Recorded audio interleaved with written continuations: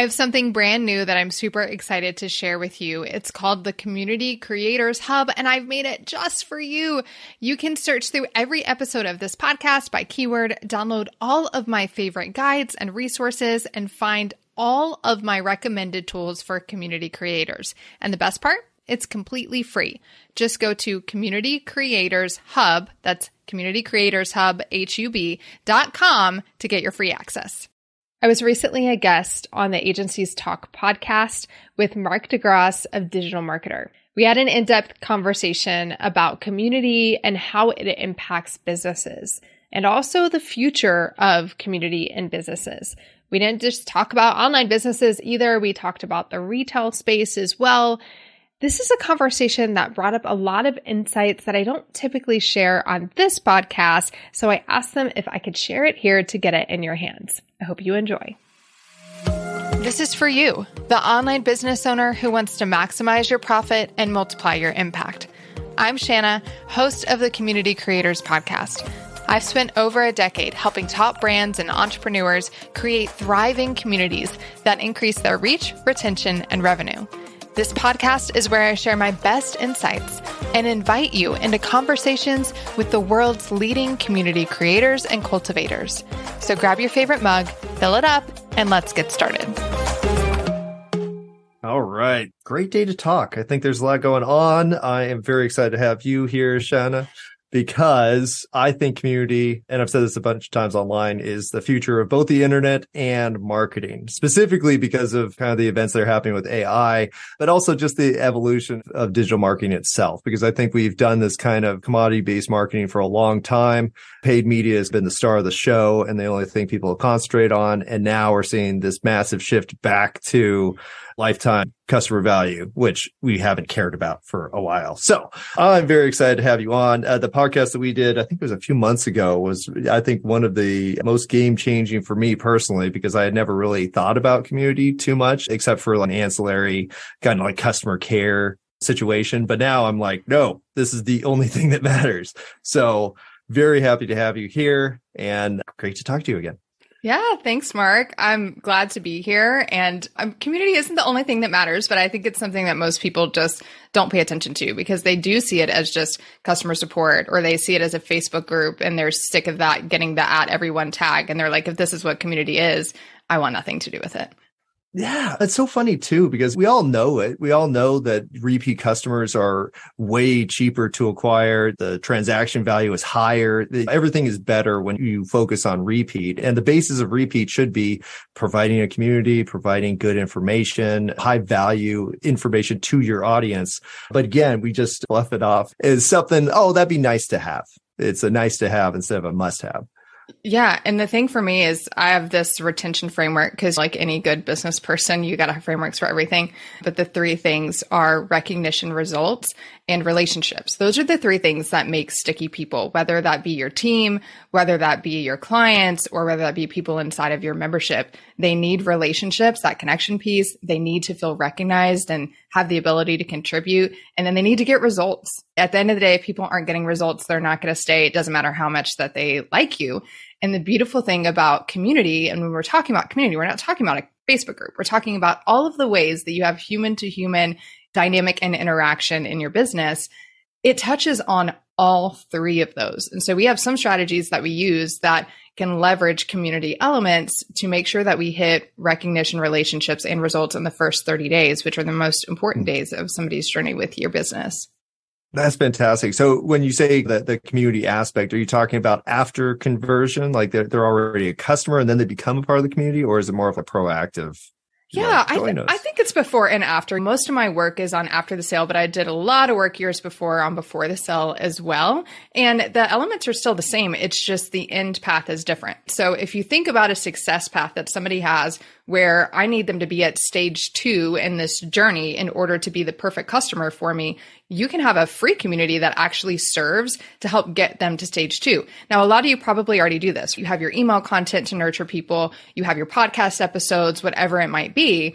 But if you think about your community being another touch point to help support them in getting results, not to provide free support in replacement of what your paid product is, But in order to give them what they need, get them deeply connected to you and to each other, that is going to increase their ability or their desire to buy from you versus your competitor. So if you can help them get to the point that they need to be the perfect customer for you, you can leverage your community to do that. We can talk about ways to do that.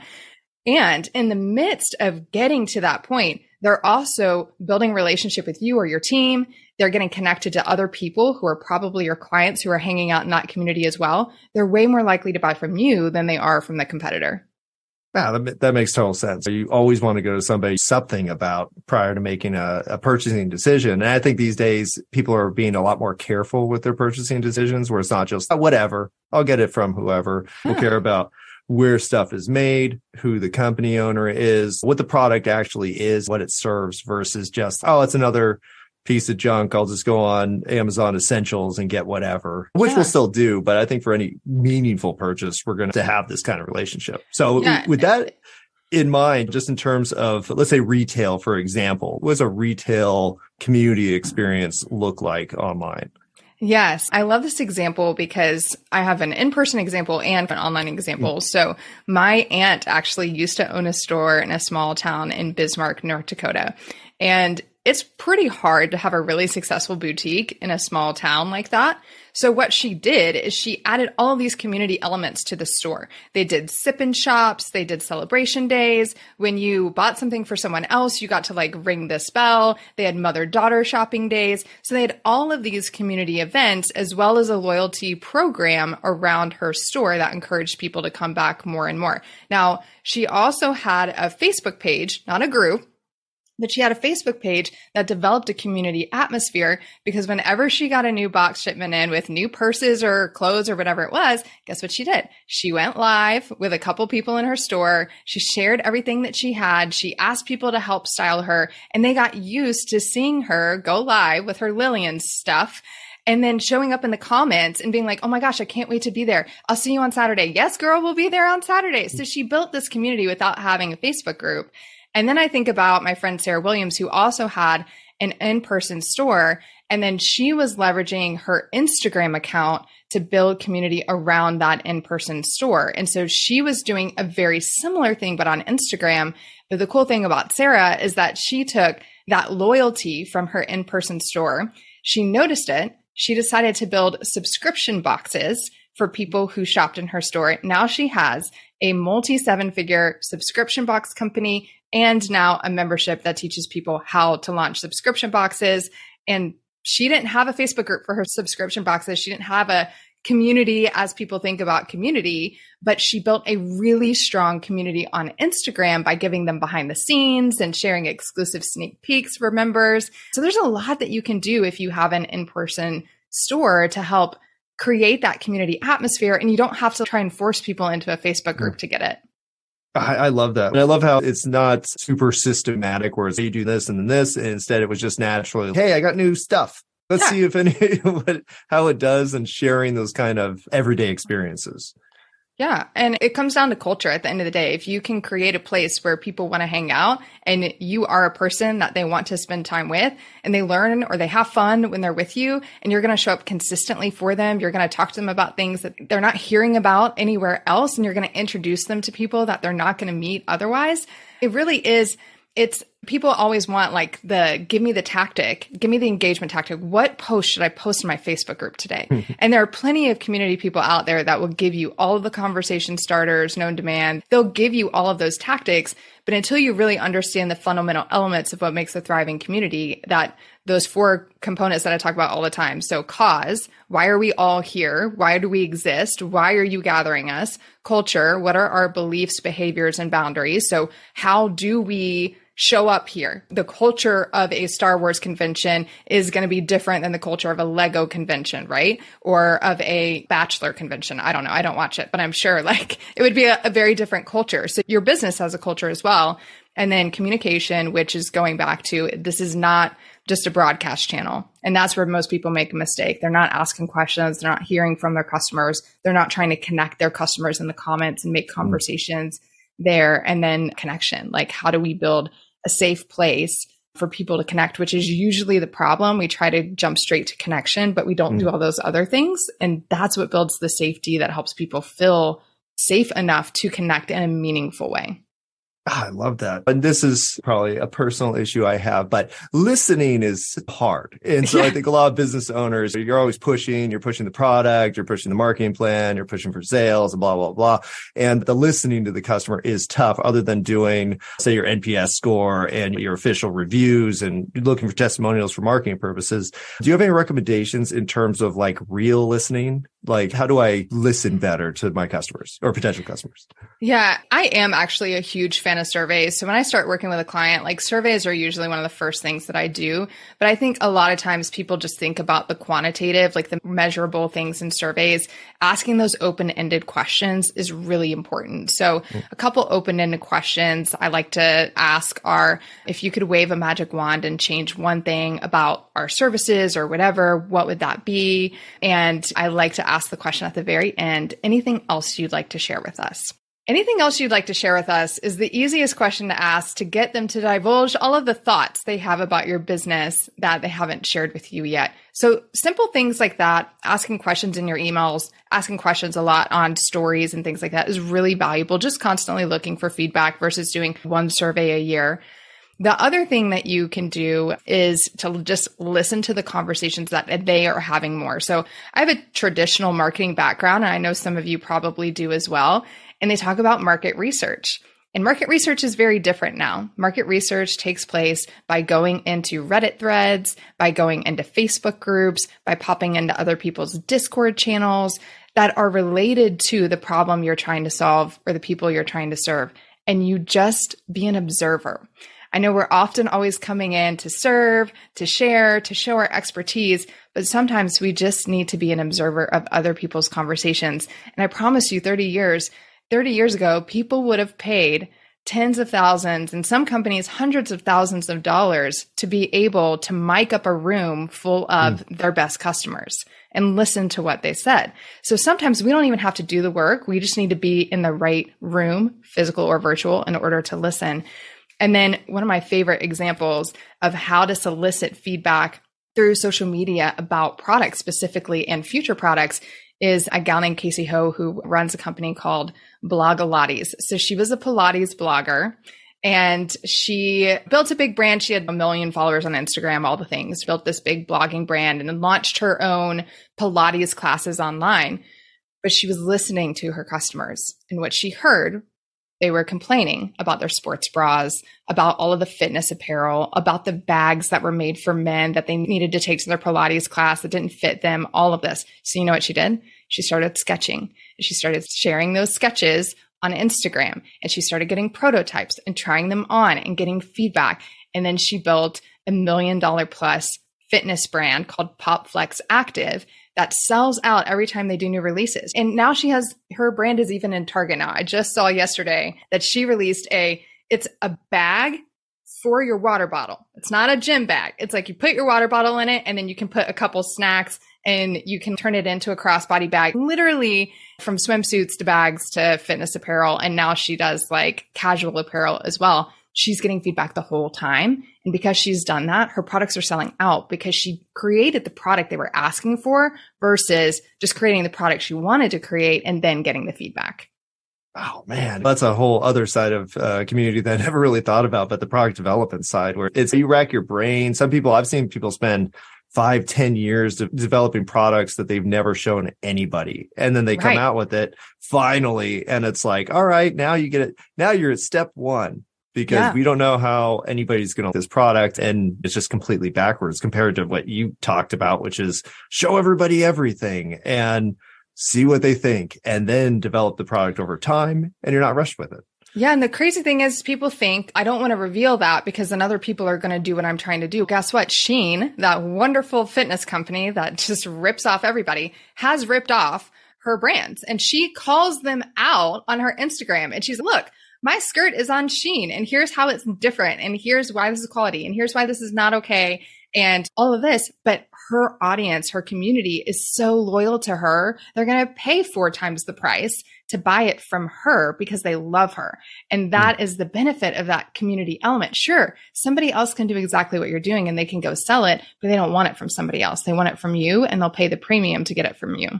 I love that. It's reflecting when I moved to Austin, I don't know, it's still pretty much like that, but you'll see the big brands. Like I'm from Southern California. So you see like the big restaurants and the big retail stores, and they're everywhere, but nobody goes to them for the most part, or nobody from here goes to them because they want to go local. They want to go natural. They have specific elements, even though it's way more expensive sometimes to be like that. There's like, no, I don't do big business because who knows where the product is from?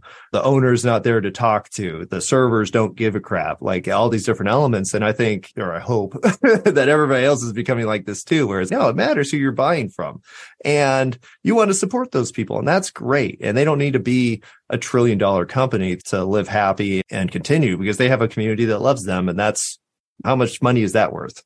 I think it's worth a lot. Yeah, 100% is. It's the same way in Nashville. Everybody wants to buy local. And I think there are going to be people who want the cheaper product. There are going to be people who will buy from your competitor at the end of the day. But the best customers are the ones that you have that relationship with ahead of time, or who came in through somebody else that they had a relationship with. It's that instant trust. And I was just in the high level Facebook group yesterday working on something, and I saw somebody like calling somebody out because they were using them as a Facebook ads service. And this person, the moment they gave them access, took over their entire Facebook ad account, put a spam ad up, and put the budget at $500,000 and ran up a ton of money on their card and caused their ad account all these issues. You all have heard these horror stories because I know a lot of you all do Facebook ad services. And she's sharing about that. There are those people who will try to always find like the cheaper option. But the majority of people are going to look for somebody who has been recommended to them, who is a trusted individual. And I know how to do my research, but I will still, because I've been in this industry for so long, I'm like, if I don't know somebody that knows you, you're probably not legit. So I think if we can speed that up, that helps increase our conversion rate a lot. And that's the benefit of the community piece, right? So when we have a community, even if we're not doing a ton in that community, but if we can go in there and we can see, oh, Sally is connected to Joe, how does that change your sales conversation? You've just looked, you've got a sales call with Sally tomorrow. You're connected because Sally is in your Facebook group, if you will. You can see that Sally is connected to Joe. They're friends on Facebook. Joe's one of your clients, or you worked with Joe, or Joe's a good friend. And you're like, hey, do you know Joe so-and-so? And she's, oh my gosh, yes, I totally do. And you're like, yeah, I worked with him last year. He's awesome. Instant connection. But how do you do that if they're just a subscriber on your email list? You don't. You can't. You don't have that connection. No, I think the connection piece, and just with the personal networks, if I think about, because I get a lot of friend requests and all that kind of stuff, because I do a lot of things, but a lot of times I'll look specifically at who they know, because I'll be like, all right, which group are you in? And you'll see the 5 people you both have the connection to, and you'll be like, oh, I hate that. No, I'm just kidding. But you'll be like, okay, I know the type of person this is based on their network and our connection. So I think we're all doing it all the time anyways. And what sounds like you're explaining is how to do this on a community marketing basis that could lead to greater sales. With all that said, though, we've gone on the easy side of retail and maybe food. How do you think this applies to something more abstract like SaaS services or anything that you could purchase online that's not a product? Yeah, so I actually helped start a community for a SaaS company called Searchy.io and was a part of that team when we were developing it. And the best part is like when we first started it, we're like, okay, we're going to create this community for Searchy. So when you become a user or a trial user, whatever, you're going to get in this Facebook group, you're going to learn about it. If you're Searchy curious, you can get in there and learn about it. We were doing all sorts of like case study kind of things, people getting on and talking about different use cases. We were crowdsourcing all of that. It was a really awesome community. But what we realized is we're like, oh, this has just become a customer support channel because it's all of our users. And so we actually changed the name to like online course and membership community or something by Searchy. So instead of making the community about our product, we made the community about the service and the topic that we help solve that problem for, so that we would attract a whole lot of people who actually weren't users into that group. And so it was easy for us to be like, this isn't our customer service channel, because it was more of an info space and a connection space around a topic. And they were attracting way more people into that group. So that is definitely one approach from the online space. I think going back to the example of Casey Ho and Blogilates, there's a lot that we can learn by not necessarily shutting down those discussions about community. I did a podcast interview with Sam Ovens, who runs the company school.com, school with a K, which is a community platform. And one of the things we talked about is how he doesn't actually shut down negative comments in his community because he believes those are his best learning opportunity.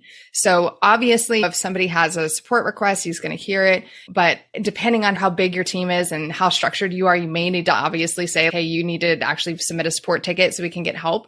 But if it's just discussions around your product, having those in a community forum will help you really quickly validate whether this is a legitimate issue that needs to be resolved or whether it's a one-off, because we all have one-off complaints.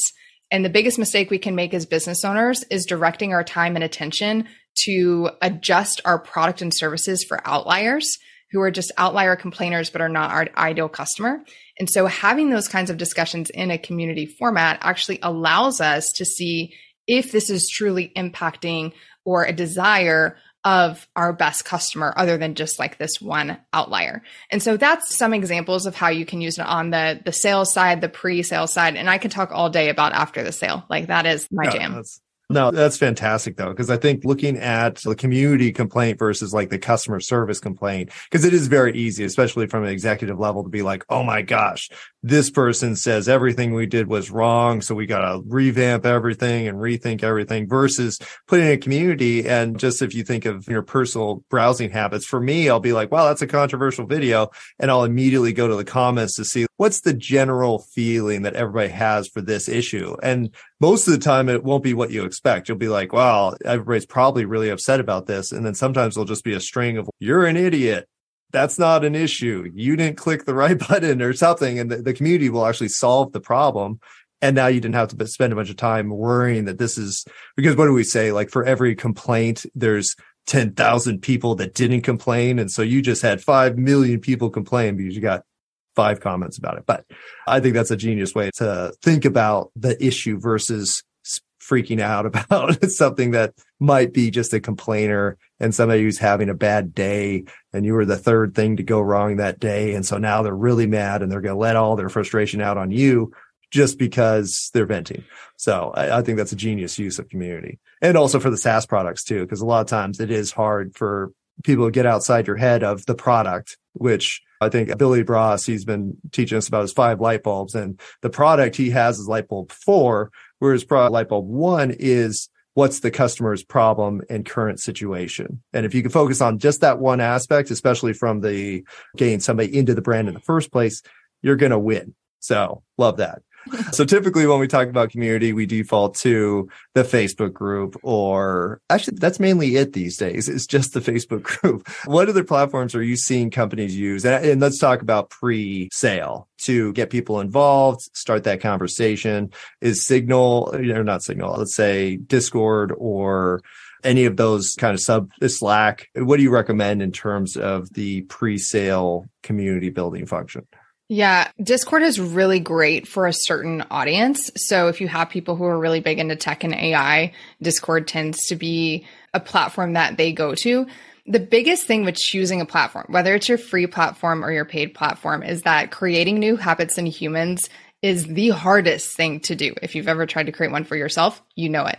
If you move people to a platform that is not already in their regular rhythm of life, you have just created a job for you or someone on your team to constantly be activating people into that new platform, which means your sales never stop, which they don't. You're always selling. You're not selling stuff. You're just selling an action that you want somebody to take, which is participating in your community.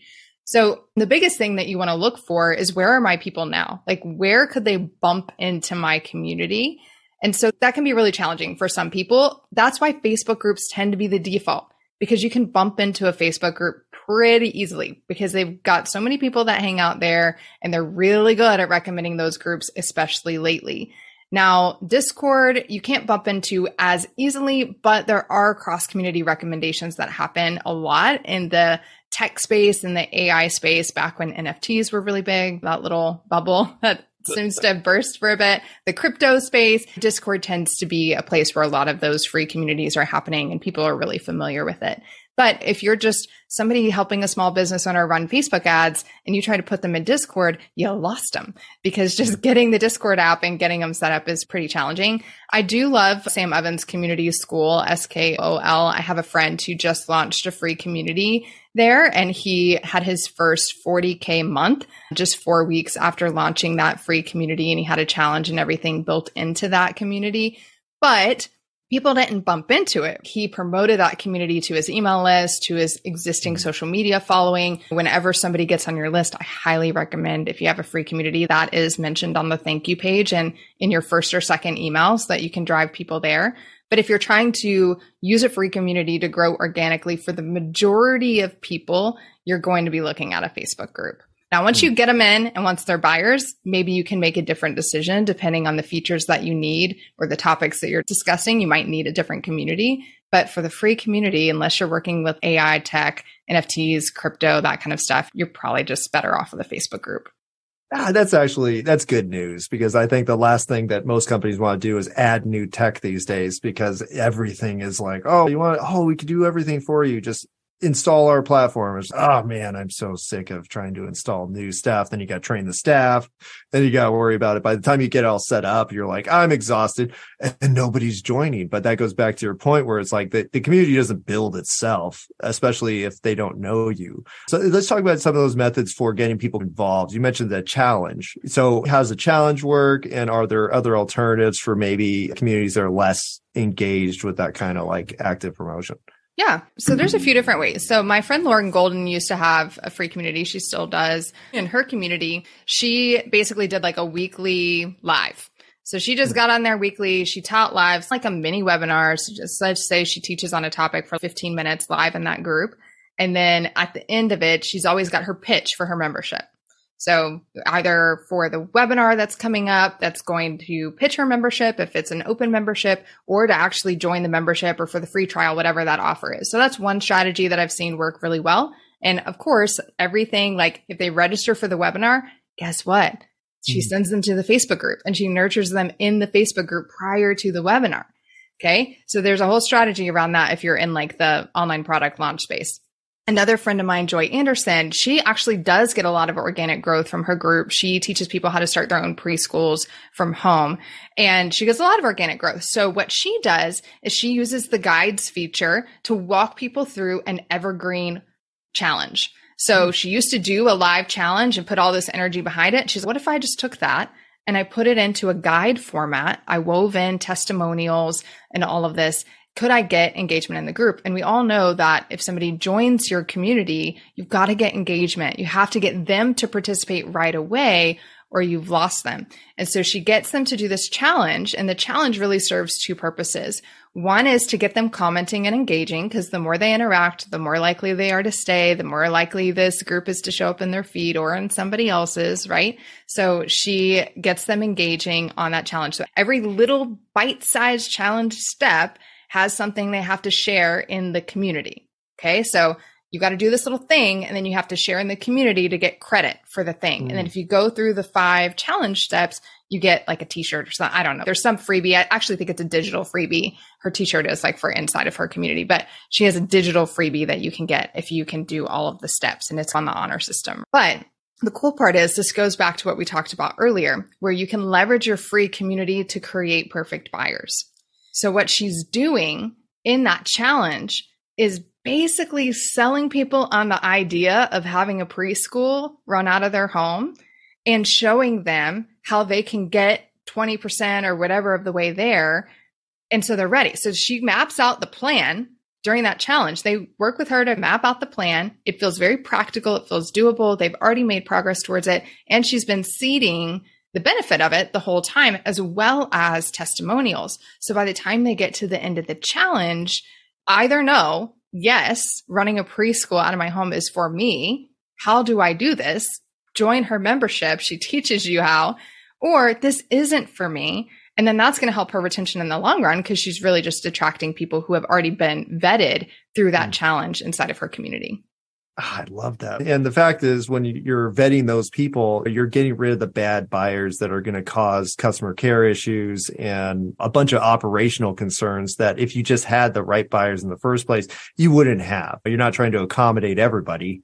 That's never works. So the fact that you can test them out, train them, I think that's huge. Now, I will say, though, there are a lot of business owners that will be like, I can't give that away. I can't give our process away. I can't train competitors because if I train them what we do, then they're going to take it and they're going to run with it. How do you convince those managers and business owners that are afraid to disclose information because of that fear of everything being stolen? Yeah, there's this Tony Robbins quote. I can't remember who shared it with me or exactly what it is, but somebody came up to him at a conference and basically said, I'm going to be you in 10 years. And he was like, no, you're not. You're going to be me today in 10 years. And I'm going to be different in 10 years. Like I'm going to be 10 years ahead. And so I think oftentimes we hold things very close to our chest. And I will say, I'm not against that. Like I am working with somebody on a SaaS product right now. We're holding everything very close to our chest because we're not yet a year ahead or 6 months ahead. But I think there are things that we can share. There's that concept of share what, not how. I actually hate that concept because there's a lot of what on the internet. There's a lot of what. You can find it anywhere. Google, YouTube, howto.com, TikTok videos where 14-year-olds are teaching you things. Like it's all there. But when you are standing out by actually showing them the how, you're not showing them the how on everything. You're showing them the how on the thing that they need to accomplish right now to feel convinced that this is possible for them and that you are the person to lead them. When you do that and you help somebody get a result before they have ever bought from you, then they're way more likely to buy from you and they're going to trust you and take action sooner once they do buy from you because you've already proven that it's worth it. That if they take action on your work, they're going to get a result no matter how small. And so that means that we have to actually teach the how. We have to actually help people get small wins before they ever buy from us. And when we do, they then turn around and recognize that in them because oftentimes we do things, we never look back and we're like, oh, I accomplished something awesome. So weaving in that recognition part, like this is actually a huge accomplishment. It may feel like something really small, but this is how it's setting you up for success towards this end goal. And oh, by the way, if you're ready to achieve that end goal, I'm here to support you. And this is how we can support you in that.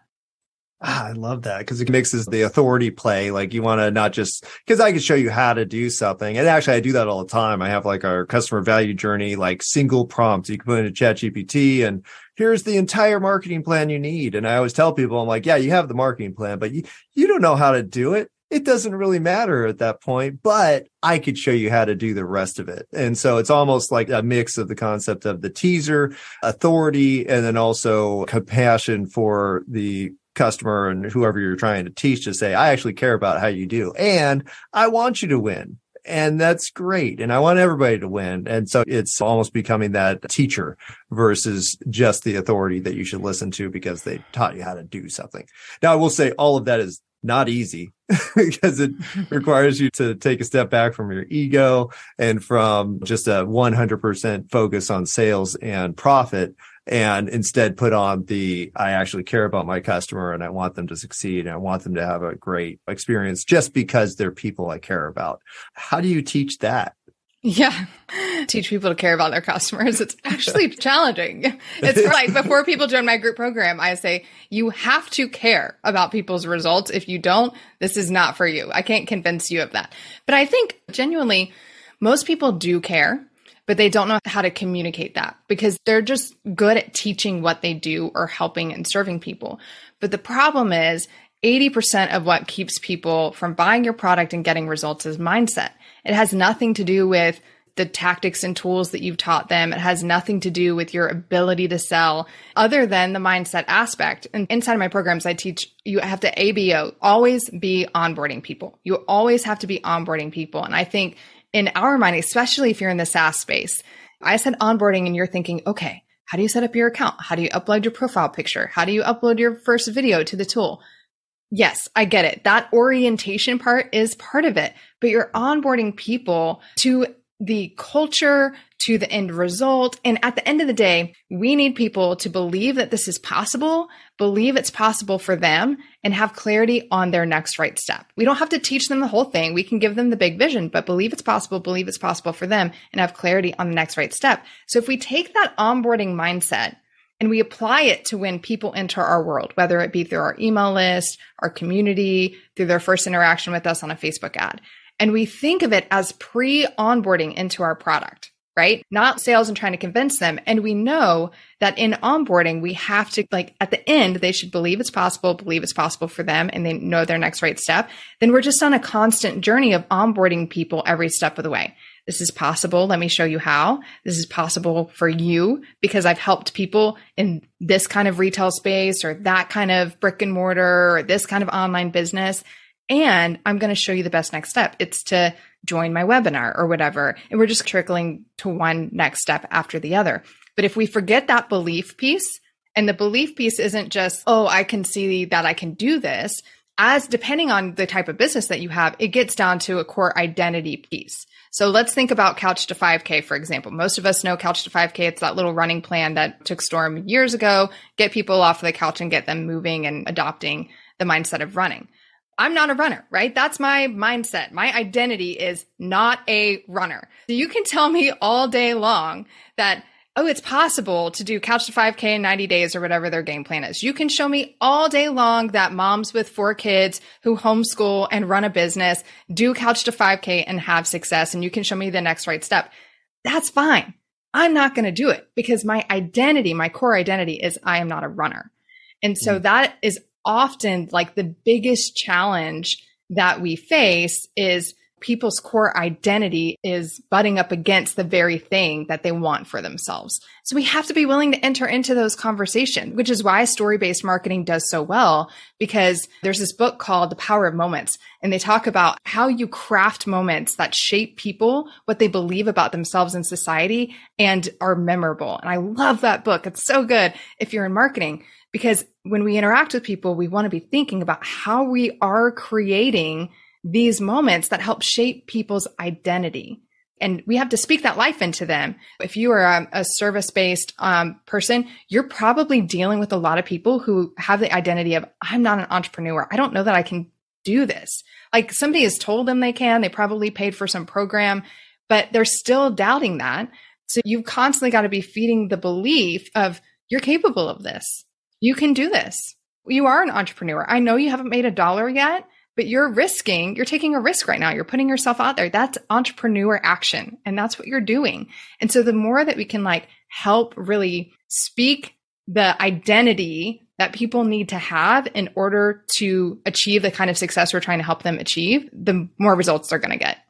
That's fantastic, because I think it does go to the root and really the problem of marketing where you think you could change somebody's mind. Like, I'm going to write this amazing ad copy or do this creative or do the social post, and it's just going to flip the switch. And then somebody's going to be not my customer, they're going to turn into a customer. Whereas you're saying you have to meet them where they're at and you have to guide them along the process. And just me personally, like I went through that entire thing because I was in the fitness industry for 10 years and I was convinced that all you had to do was train properly. If you train properly, literally your diet doesn't matter, your nutrition doesn't matter, your mindset, all the spiritual mumbo jumbo doesn't matter. And it took me 15 years to finally be convinced, oh no, training is the last thing that matters. And then it totally switched, but it took me that long. And I had sold my company to a company that was that mindset, nutrition, spirituality focus. And even then, even though I had worked for them and built their whole content platform, I still wasn't convinced that any of it was worthwhile at all. And even being there, it didn't matter. It took me my own journey of a million other steps to come to the conclusion that was probably the right way to go.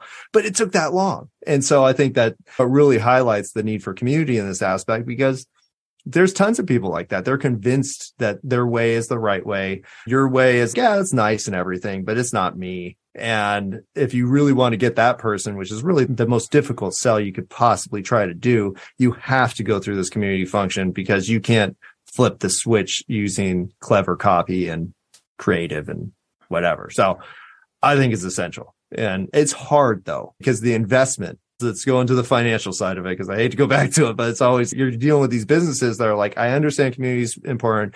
I understand the value of retention. I understand all these things. However, I have an investor and I was supposed to up revenue 10% this month. And unless I really focus on immediate sales, I can't do that. So I'm going to have to put the community off to the side. How do you get them to balance the focus, let's say? Yeah, it depends on the nature of the business. If you have a one-time sale kind of business, the hardest kind of business to run, then maybe community isn't the best thing to emphasize at the end of the day. But when you have repeat business, whether it's a recurring revenue product or it's a consumable or something like that, it's everything. And here's why. I work with a lot of people in the membership space. Those are my clients. And they come to me because they will hit a cap. They're at 3,000 members and they cannot get past it. And at some point, your acquisition funnel cannot scale enough to make up for the fact that you are losing that many customers if, let's say, you have a 90% retention rate, for example. And so when you take a customer, when I take a client who has a retention rate, for example, one of them, their retention rate was 88%. We got their retention rate up to 92%. That was a 48% increase in lifetime value for every single member that they had. So when we actually looked at that for their existing members, it's like a $1.7 million increase over the lifetime value of just their existing customers. That's not talking about new customers that we're getting in the door. And I think the problem is that most businesses are really short-sighted. And if you listen to people who have built really massive businesses, if you listen to Alex Hormozi all the time, he's always talking about 10 years out, 20 years out. Are you thinking about that? It requires a long-term retention strategy.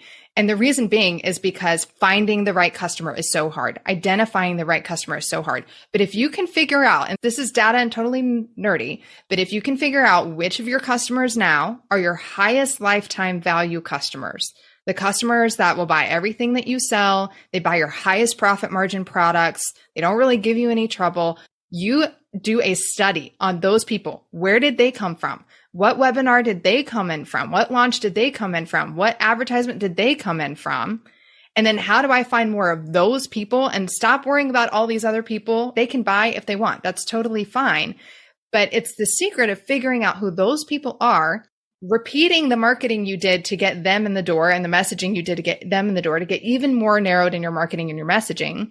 And then creating incredible experience inside of your services or your program so that you retain those people longer.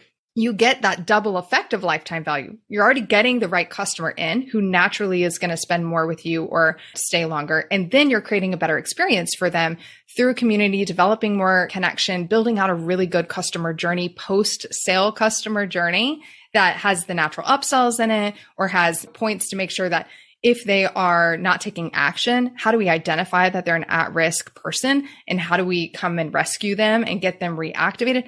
All of those things can be built into strong systems.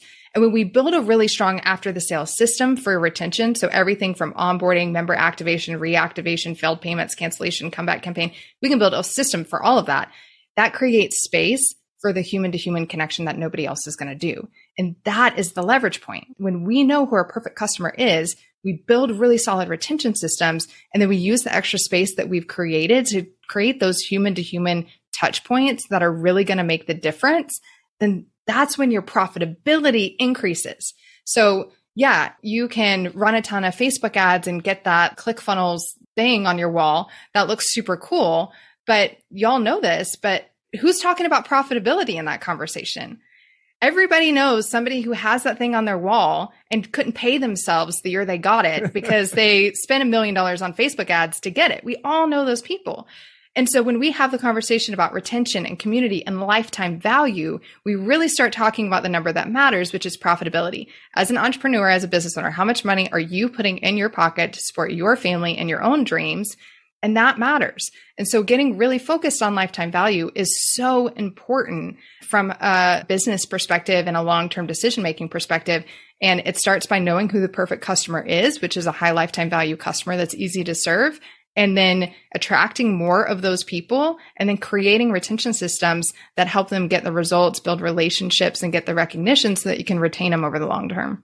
Man, that is a fantastic answer. Everybody should write down all of that because that was a mic drop. A lot of times, because I ask that question to a lot of community people, and it always goes back to brand awareness and acquisition a little bit. And it's about the relationship. And it's this very nebulous feel good cloud that everybody's like, all right, let's air. I don't care about any of that. I need some numbers. And so what you just explained was, hey, we're going to transition from that focus on immediate revenue, which you need, that's acquisition, to the rest of it, which at Digital Marketer, we talk about monetization, we talk about retention, and we talk about activation. And those are all the things that are profit oriented, which are going to make a business succeed or fail. And I love how you called out the people who have the big plaques on the wall and you're like, man, it looks like you're in a shack right now. Like, Yeah.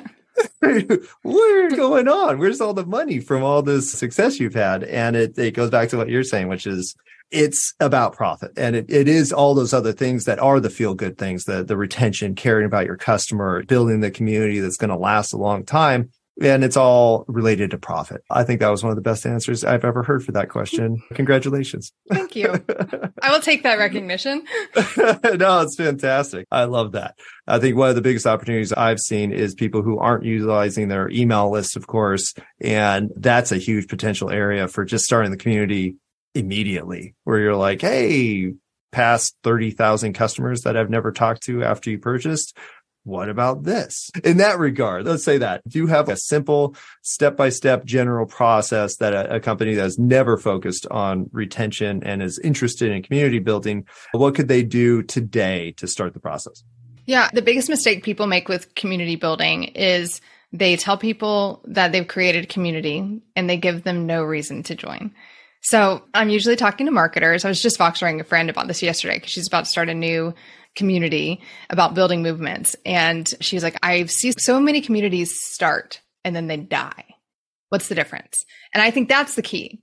Getting people into your community, especially if you have a large email list, is actually not usually the problem. It's keeping the community from dying once it starts. And so to get people in, we have to be really clear on the cause, that first C in community building. And that's, we have to have a purpose. Why should they be there? This goes back to marketing 101, but we have to have compelling reasons for people to take their attention away from whatever they're watching on TV right now or whatever's in their inbox and actually take a moment out of their day to click the button, to join the thing, to fill out your community questions, to get in. They've got to have a good, juicy reason why. And so you're good at creating a compelling offer. Just create a compelling offer for getting people into the community. And then secondly, we have to give them a reason why they need to stay paying attention. Why do they need to continue to pay attention? Why do we need to engage? And that's where building momentum early on can be really helpful. So if you think about something that you already do a webinar, you already do challenges, you already do maybe Jeff Walker's product launch formula, 4-part video series, you're already doing something. Then you just take that and you do it in the community. So you launch your community, you set your date, you're teasing people a couple weeks up leading up to that, hearing from them, asking good discussion questions, things that you're going to leverage inside of your little mini launch. And then you do it. And you don't have to sell anything on the back end. You do the challenge. You make sure that every time you give them a new challenge prompt or you teach them a new thing, you give them the link to go back to the community to join the discussion. And you tell them specifically, very clearly what you want them to do. What's your best takeaway? That makes people think. People don't like to think. Have you done X, Y, or Z? If yes, let us know in the community. Just really simple things to get them in the habit of posting. And then you have to know what your next thing is. Communities do not maintain on their own. I'll just say this. And you can, I know people that have communities of 50,000 people, they just let them die and then they bring them back to life right before their launch. And then they do their launch, right? There are people that do that. But if you're not that, if you're always selling, then you've always got to have a reason for them to come back. Doing a live once a week, doing a live Q&A once a month, making sure that you've always got something on the calendar for them to look forward to. But at the end of the day, like you've got to leverage that email list. You sent them the email once and you said, come join our community. Send it again. You need to come be in the community tomorrow because we're doing a live community Q&A with Mark DeGrasse and it's not going to be shared anywhere else. So you need to come so that you can ask questions. So you do some exclusive things in the community every now and then you drive them back to the community and it gives you another reason to promote it. And so it's It all works together. If you just have a little schedule of things you're going to be doing in your community, it gives you another reason to talk about it to your email list, and it gives you a compelling reason to drive them back into the community. I love that. Yeah. It sounds like a lot, but really, if you just sat down and just did a simple plan, hey, here's what we're going to do for the next 8 weeks. It's not complicated. It doesn't have to be. You're already doing it. If you're already doing a podcast, it's literally, I know people who started their communities because they did their podcast and they broadcast it live into their Facebook group. And then once they stopped recording, they would answer questions from people inside of the Facebook group. So the benefit for them is they get a Q&A, they get a deeper discussion, and they get it before anybody else does. Because if you're like me, I batch my podcast out 2 months in advance. So that's a huge advantage. And you're not actually doing much else. You're just streaming it into the group and staying on for an extra 30 minutes to answer some questions. I love that. Yeah, because you're doing all this work. And we do the same thing where we have just hours and hours of content that we've created. And we're like, and the content's done. See you later. But why not just repurpose it, build the community, have people ask questions. And there's always follow-up like that sometimes you'll watch a video and you're like, oh man, I really wish I could have seen that live because I would have asked this one question that would have been amazing to hear the answer to. And what you just said means you could provide that. And it's super simple. And now you have a community function that can help you build that community base. So it sounds like you have many frameworks for community. Where can people learn more about those and maybe use your services? Yeah, you can find everything coming out with me at shanalynn.com, SHANALYNN.com. And we have a free community creators hub that you can get access to that has like all of our free stuff in there. And it has searchable database of our podcast. And it even has a little AI tool where you can ask questions of the AI bot, and it's going to answer you based on what it's learned from my podcast. So if you want access to my brain without having access to my brain, you can get it for free in the Community Creators Hub. It's just communitycreatorshub.com.